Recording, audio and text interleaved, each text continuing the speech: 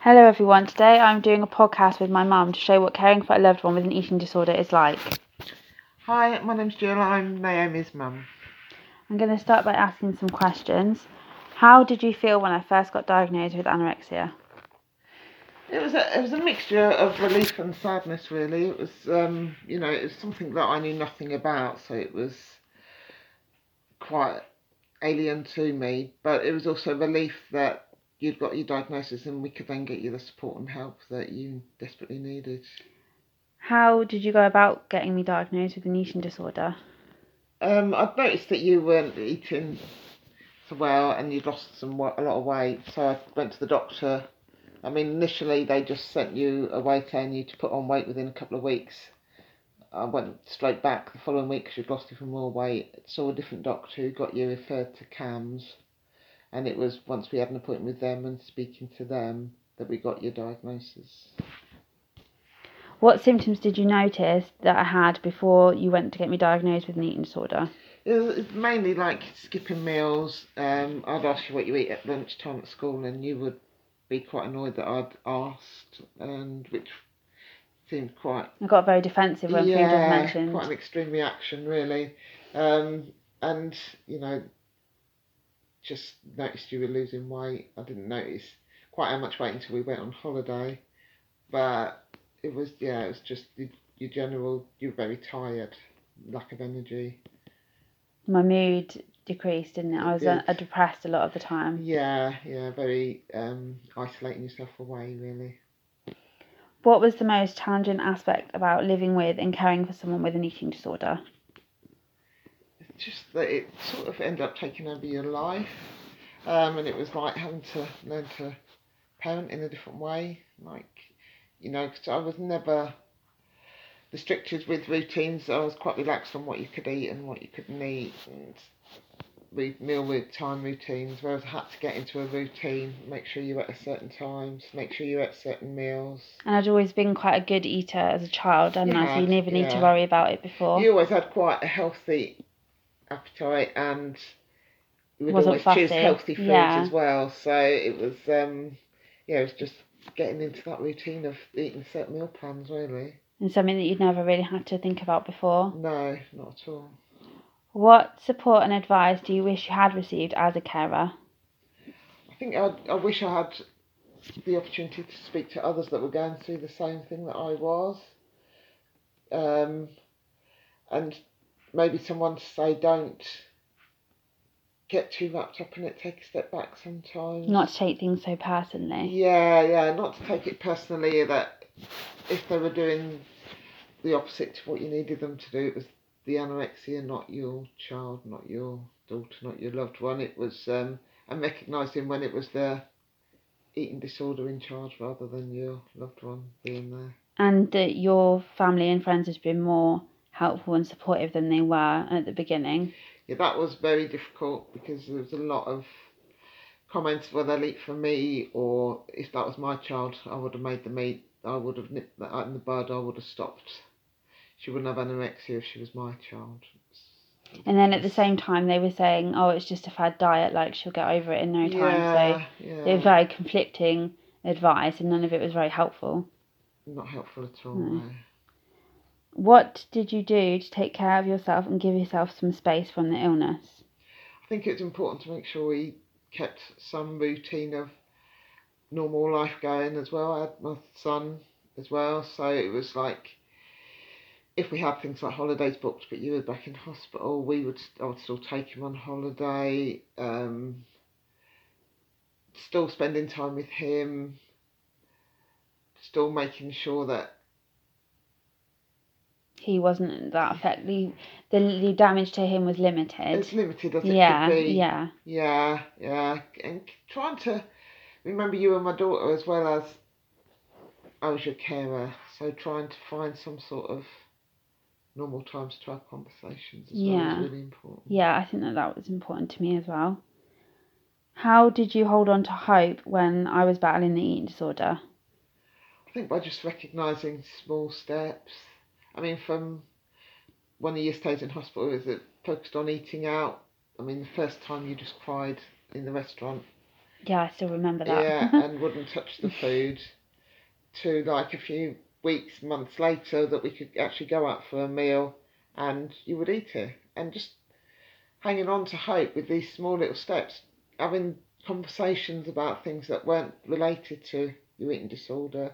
I think small things, even like when I came home from Rhodes Farm, when I sort of met a new group of friends from school and I would go out with them afterwards, and I think you found that quite scary in some respects, because I'd sometimes would eat out and that was scary because you had to kind of let go of that control and knowing what I was always doing. Yeah. But you also were happy that I was actually going out and doing things that normal teenagers do at the same time. Yeah. So I think it was trying to find that balance of wanting that but being quite frightened of me doing that at the same time. Would you agree? I would, yeah. It's to have like the normal teenage worries of a teenage daughter was quite nice sometimes, rather than just constantly focusing on the food side of it. Yeah. What were some of the things that you did to support me in my recovery? I like to think just like always being there for you. I mean, I never missed appointments to come and see you. I never missed chances to bring you home, to have you back at home with the family. Even though that was really difficult sometimes. It was all, I mean, yeah, there were times when our relationship was really strained, when I could only speak to you at certain times, on certain days, but I still phoned all the while on those times and spoke to you as much as I could. And just trying to spend time with you as the person and not just as a patient. Yeah. I think the main thing is like making sure that they know there are set rules and boundaries. It's like following your meal plans was important. But I think as times changed, as you got older, it was like, although we had set meal plans that you had to follow, if there was something like, I always remember they'd send you home with a certain chocolate bar that you didn't like, I would allow you to swap it for a chocolate bar of the same value that you would eat. Yeah, it was like, as long as the calories and nutrition was the same, around the same, then the food itself is better to have something that you know they liked pre-eating disorder than force them to have something that they never liked. Yeah. And would you say it's important to like have non-negotiable set plans where there's no wiggle space so that the eating disorder can't try and intervene?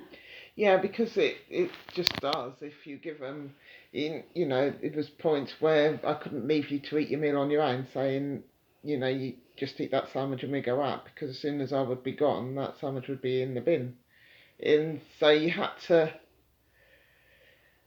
But when I could sit with you and talk to you while you was eating and have general conversation, then that seemed to help you. Yeah, it did help me. Yeah, I think if you just sort of sat there on your own, then the thoughts get stronger. Whereas if you've got someone else there, especially if someone else is eating with you, I think that helps. Yeah, and not to just be too focused on drawing attention to, oh, come on, you're taking too long to eat that. Just acts like things were fine and we were just carrying on having a meal and a conversation anyway. Yeah, I remember there was times where if you were dieting, then I did struggle with that massively. Yeah, because I felt like everyone had to be eating the same amount as me. Yeah. And I think that was a big problem. But I know that you did all you could to support me. And I see now that you still had to do what was best for you at the time. And you couldn't not do that just because it made me feel uncomfortable. Yeah, I think sometimes you have to be careful not to pander to the illness, as in like everything you do, oh sorry if that's always, or is that struggling for you, because life has to carry on. And I think if you pander to the illness too much, it gives it more power. Yeah. So although you have to be understanding and respectful, also remember that life carries on, and although you might be able to eat more to put weight on, other people don't need to be putting weight on. And it's something that the person has to understand and respect as well, just as much as you respect how difficult it is for them to do it. Yeah, I agree. How do you feel that I am doing now in my recovery compared to the start? Well, from the start to where you are now is amazing because you wouldn't eat at one point. You wouldn't even drink water, and now I was obsessively exercising. You was, yeah, falling asleep, Yeah. doing sit-ups. In hospital, they're phoning me up to say about putting water into you because you forced water into you because you wouldn't drink and your kidneys were close to packing up. So you've come such a long way to now being able to live on your own independently, maintain a healthy way, have a daughter to look after who you also to educate to eat healthy as she grows up. Yeah. It's amazing, really, how far you've come. But no matter how well you are doing now, which is really good, and I'm really proud of you, we do have to keep in mind that it is a lifelong illness, so it's not something that's going to disappear. It's helping that you can learn to live with it and manage it to keep living a healthy lifestyle. And at times where I'm particularly stressed, you do worry about that setting me back because like stress and anxiety about things look for triggers and try and talk to you, to try and keep you on the good road that you are on. Yeah, okay. What's some advice that you would give to carers who are struggling to manage their loved one's eating disorder?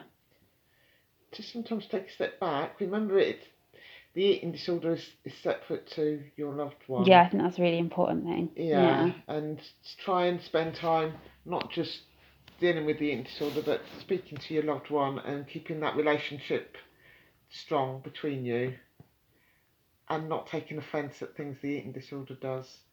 And I think good things to help build trust is to make sure that you don't trick them into making getting them to eat more, pretending that it's not, and stuff like that. Being honest with them.